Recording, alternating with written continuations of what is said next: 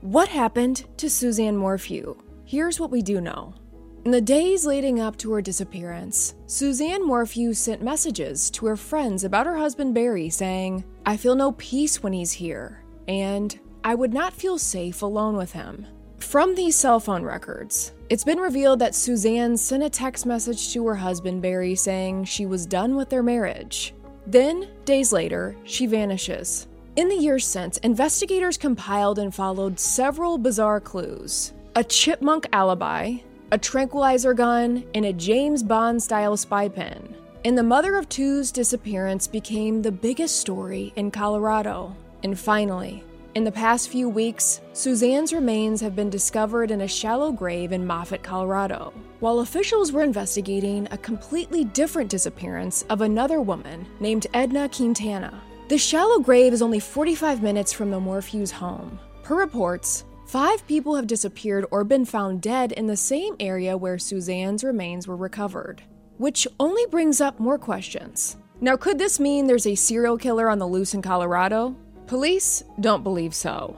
In the past week, investigators said the disappearance of Edna and the disappearance of Suzanne are not related. So the question remains, what happened to Suzanne Morphew that Mother's Day weekend in 2020? This is Avery After Dark, and I'm your host, Avery Ross. Welcome back to the show. I'm so glad to be a part of your week. For all of you who keep up with the latest true crime news, the recent discovery of Suzanne Morphew's remains is a monumental breakthrough in her case. And it's left us all wondering, will Suzanne finally receive justice? And what really happened that Mother's Day weekend? To understand all of this, we have to go back to the beginning. Suzanne and Barry Morphew's love story started when they grew up in the Midwestern, all-American small town of Alexandria, Indiana, a community surrounded by farmland that sits an hour northeast of Indianapolis. Suzanne competed for homecoming queen, and Barry was a star baseball player who was drafted by the Toronto Blue Jays, but a later injury ended Barry's dreams of becoming a major league player. The two both attended Purdue University and married in 1994. Barry started a landscaping business. Suzanne was a school teacher before becoming a full-time mother to the couple's 2 daughters. In 2018, the family moved to Maysville, Colorado, which is about 11 miles west of Salida. The Morphews settled into an impressive $1.5 million home in hopes for a fresh start. They said they wanted to move to be closest to their eldest daughter. But there were also rumors about their marriage, rumblings that there were big issues between the two. So a new beautiful home in the mountains, new scenery, a fresh chapter. This would seem like an ideal setup for the couple. So initially it was thought that this move would strengthen the relationship, but apparently not. Things seemed to hit the skids for Barry and Suzanne, and this move seemed to have the opposite effect. Melinda Mormon, Suzanne's sister, recalled it was a really tough time and said, quote, "Barry was very dominant in the relationship, and Suzanne was a very passive, gentle soul. He had a great tendency to overpower, intimidate people to get what he wanted," end quote. In September 2018, Suzanne's best friend, named Sheila Oliver, visited Suzanne at their home in Colorado. Now, Sheila is important to this case because they were really close, and thus Suzanne divulged a lot of personal information to her, specifically details of her failing marriage with Barry. And all of this is evident through text messages and cell phone records. And not long after moving to Colorado, Suzanne began an affair with a married man from Michigan, Jeff Libler. He and Suzanne knew each other from high school and reconnected. It started with text messages, and over time, Suzanne and Jeff began to up the ante, traveling to meet up with each other. Suzanne taking a trip to New Orleans while Jeff was there for a conference. Then, a few months later, another rendezvous in Florida. And this affair continued on, all the while Suzanne continuing to let her friends know how strained her marriage was. On May 6, 2020, Suzanne reportedly let Barry know that their marriage was over, once and for all. Messages from Suzanne obtained from Barry's phone read, quote, "I'm done. I could care what you've been up to for years. We just need to figure this out civilly," end quote. Because Suzanne was having an affair, but also suspected Barry of being unfaithful to her as well. Barry texted Suzanne back and said, quote, I promise you are wrong about all the crazy thoughts about me. Only a fool would stray from an angel like you. When I'm dead, which won't be long, you guys will be taken care of." End quote. On Friday, May 8th, Suzanne saved a list on her cell phone's notes application. A list of grievances she had with Barry, reasons to leave the marriage. And included was a note that said Barry had accused her of having a boyfriend, which she did. On Saturday, May 9th, 2020, 49-year-old Suzanne and her boyfriend Jeff had a busy day of texting each other. The two exchanged 59 text messages by midday. That's a lot of messages, which was much more than usual, and these texts were intimate. In one of the messages, Suzanne texted Jeff saying, "We need to be husband and wife." At around 2:07 p.m., Suzanne sent a selfie to her boyfriend smiling. 9 minutes later, she sent another message to Jeff. Then, at 2:26 p.m., Suzanne gets a text from Barry that he's heading back to the house. No one knows if Suzanne saw that text or was too busy talking to Jeff, but she does not answer. Barry follows up, appearing to wonder where Suzanne is, in messages, "Did you leave?" There was still no response from Suzanne, and investigators speculate the next few moments are when Barry returned home. But after 2:30 p.m., Suzanne's phone went completely inactive. What happened when Barry got home that day remains a mystery.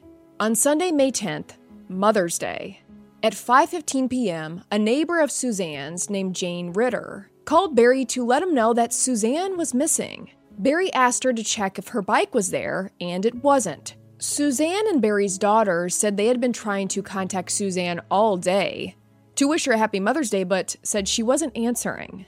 So Barry asked his neighbor to call 911. He is hours away and leaves to drop some tools off for his coworkers, telling them that there's a family emergency and he needs to leave. Around 5:30 p.m., the DA and police were notified that Suzanne Morphew was missing, and investigators arrive at the Morphew home. Barry didn't get back to the house until about 8:46 p.m., and he asked deputies if they saw any big cats on the road, referring to mountain lions. Police begin speaking with Barry, wanting more information. He tells them that he last saw his wife that morning at 5 a.m. as he was leaving to go on a landscaping job. He said Suzanne was still asleep when he left, and they didn't talk but referred to his wife as his angel. Now, Barry and Suzanne were the only two at the house that weekend, as their daughters were in Utah on a trip. And he didn't spend that Mother's Day with his wife. Barry had a big drive that day. He made the trek 3 hours north to Broomfield, Colorado, all for work for this landscaping business, or so he said. But investigators also questioned this, as this work he was doing in Broomfield was all to repair a retaining wall, which he only worked on for about 20 minutes, but didn't follow through because work was prohibited on Sundays.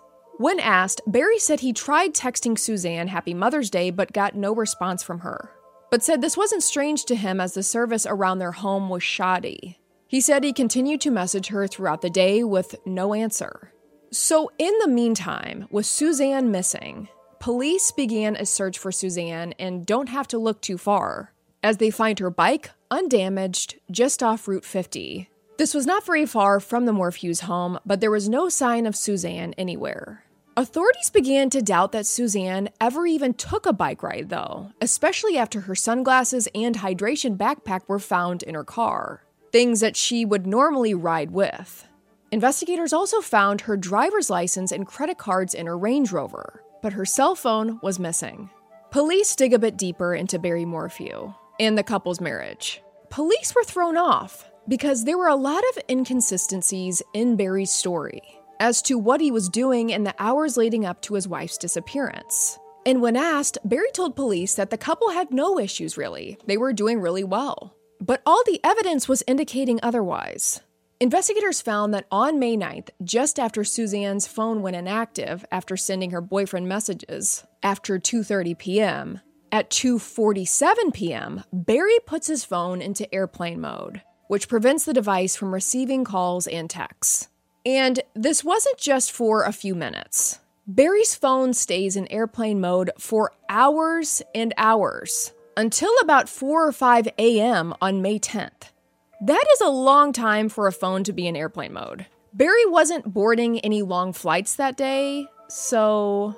And a big part of Barry's story about that weekend was his work. He told investigators he was working, he had jobs to do, he had this landscaping business. But for anyone who's had to work a weekend, you know you have to keep your phone on. That's how people and businesses work nowadays. So to turn your phone on airplane mode for hours where no one can contact you is striking. And it gets even stranger. On May 9th, 2020, that afternoon, data from Barry's phone indicated that he was running around the exterior of his house. His cell phone would ping on one end of the house and then on the other. Very erratic. It seemed like he was out there running after something. When investigators asked, he told police he was out there chasing and shooting chipmunks. Now, I do believe that this was the world's very first chipmunk alibi. Okay. Another big piece of evidence in this case is a photograph. Police took photos of Barry's arms 3 days after Suzanne's disappearance because they noticed something: scratch marks. And these abrasions are really clear to see. And again, when police asked Barry about his relationship with his wife, he implied they had a great relationship and that the days leading up to her disappearance, things were just fine. Now, Barry told police that he went to bed around 8 p.m. on May 9th. But there's a big problem with this. As police continued their investigation, they were able to obtain data from Barry's car. In all of these kinds of cases, you always think to yourself, if walls could talk, we would know the real story. We would know what happened and how it happened. If walls could talk. Well, what about cars? And in Suzanne's case, Barry's truck did talk through the new field of vehicle forensics. This includes GPS systems, onboard vehicle diagnostics, everything your car does essentially. The car's internal behavior, its speed, location. This data will tell you how long a car was put in park for, how long it was in reverse for, where it reversed to. We saw the vehicle forensics used a lot in the Alec Murdaugh case, because you may say one thing, but your car and your cell phone will say something completely different. In the future, we'll see a lot of people get convicted with the help of vehicle forensics and also exonerated.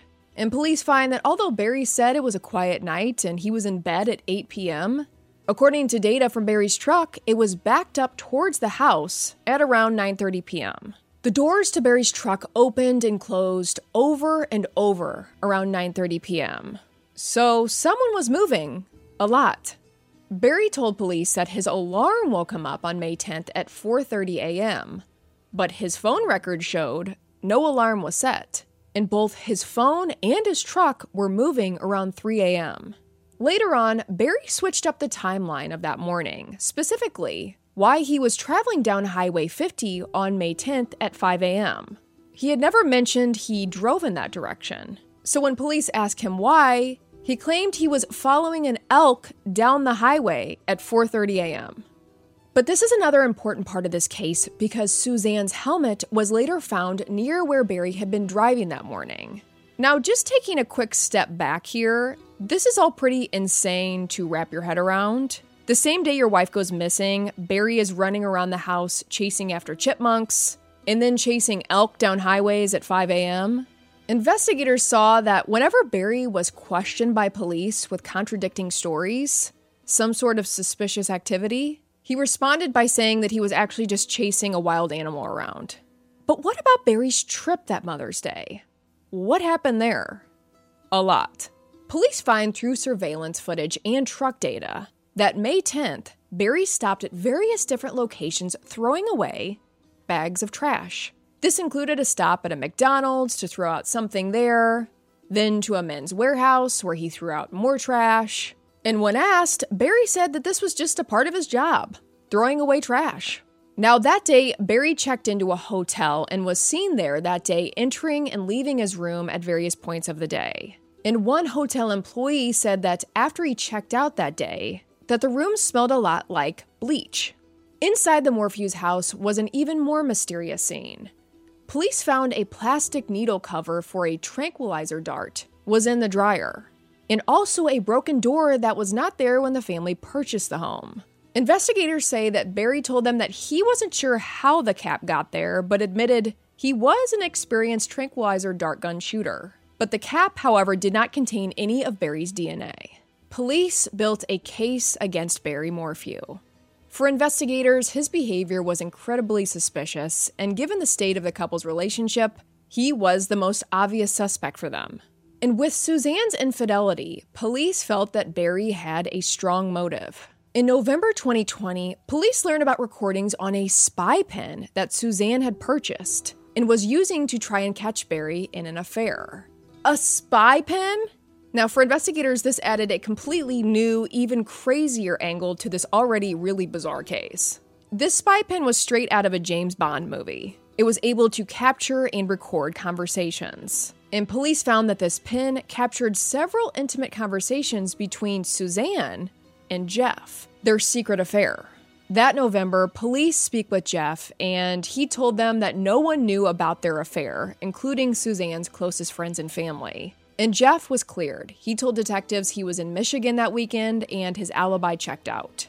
And when investigators tell Barry about the affair, he denied knowing anything about it.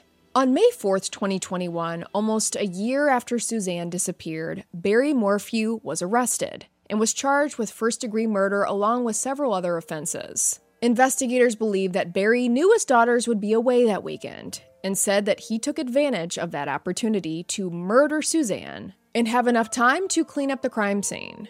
Investigators believe that Barry killed Suzanne on May 9th, 2020, not long after her phone went inactive. Detectives believe that when Barry arrived home that day, there was a confrontation between the couple. And police theorize that Barry shot Suzanne with a tranquilizer dart. Experts say it can take between 4 and 20 minutes for an animal the size of a deer to drop after being shot with a tranq dart. Agents theorize that Barry's phone was pinging from all those various locations around the house, not because he was chasing and shooting chipmunks, but rather they believe this was because he was chasing Suzanne after he shot her with the tranq dart. So a big question is, what happened to the state's case against Barry?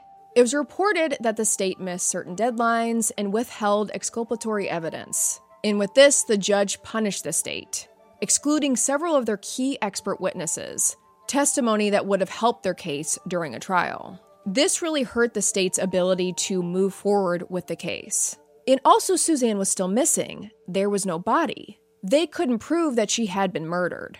But things also took a turn when investigators found unknown male DNA in several places, including Suzanne's bicycle, her helmet, in her Range Rover, the carpet by her bed, and on the stairs in the home. And through a partial match, this DNA has been tied to unsolved cases involving assaults in other states. On May 19th, 2022, all the charges against Barry Morphew were dismissed without prejudice, which essentially means they can recharge him again. Barry, in turn, filed a civil rights lawsuit against various enforcement officials. He was asking for $15 million in damages. So things ended up in a tough spot there. Investigators believed that he was guilty, but just couldn't seem to find enough inculpatory evidence. They had a lot of circumstantial evidence, but they needed a smoking gun, direct evidence. And also, the presence of that unknown DNA brought in even more questions. Some investigators theorize that that DNA could belong to an accomplice that Barry had recruited, or this DNA was from someone completely separate, someone that could have possibly abducted Suzanne. But the thought of Suzanne being kidnapped, without any evidence of a struggle in the peaceful, picturesque town of Salida, was unlikely to many. And finally, does this DNA have anything to do with Suzanne's murder whatsoever? Over time, Suzanne's disappearance was considered a cold case, and its future hinged upon finding her. And then, everything changed. When on September 22nd, 2023, Suzanne Morphew's remains were found in a shallow grave in a desert area near Moffett, Colorado, 3 years and 4 months after she went missing. This discovery was made when investigators were searching for another missing woman named Edna Quintana. This grave site is 46 miles away from the Morphew's home, about a 45-minute drive. Suzanne's remains were found in a bordering county where no one thought to look, and brings up even more questions about how she died. After this discovery, Barry's attorneys made a statement. They argued that Suzanne was found in an area that police had never mentioned. They stated that investigators never claimed Barry was anywhere south of his home in that time frame. The statement went on to attempt to connect Suzanne's murder to various missing persons cases, implying that a serial killer may be on the loose and that Barry is really innocent. And these attorneys seem to believe that this discovery actually helps Barry's case. And per reports, 5 people have disappeared or have been found dead in that same area where Suzanne's remains were recovered. So according to Barry's attorneys, this could mean that there's a killer out there, someone police haven't considered. But on September 29th, investigators ruled that the disappearance of Edna Quintana and the disappearance of Suzanne Morphew are not related. And Edna's disappearance remains open and is an active investigation. So will the state refile charges against Barry Morphew? The discovery of Suzanne's remains changes everything. It proves that Suzanne was murdered. It's a tightrope that the state's walking here. If they charge Barry and he's acquitted, they won't get another chance because of double jeopardy. And many fear that Suzanne will not receive justice. A forensic pathologist named Dr. Michael Baden believes the remains are likely well preserved, enough to determine Suzanne's cause of death. According to Baden, hot desert conditions where her remains were found likely preserved a lot of the potential evidence related to her murder. Many believe that Barry is guilty of murdering his wife, and he has to know that at any given moment, he could be arrested. When charges against Barry were dismissed, investigators said they needed more time to find Suzanne's body, and now they have. Authorities are asking anyone with any information on Suzanne's case to call 719-312-7530. But ultimately, I hope for Suzanne and her family's sake, she receives justice. And I'll be looking out for any new updates in this case. But I gotta know, what are your thoughts on all this? Do you believe this discovery helps or hurts Barry's case? What part of the story or piece of evidence really sticks out to you? And look out for next episode. I have so much more mystery, supernatural, and true crime coming your way. Until then, I'm Avery Ross, and this is Avery After Dark.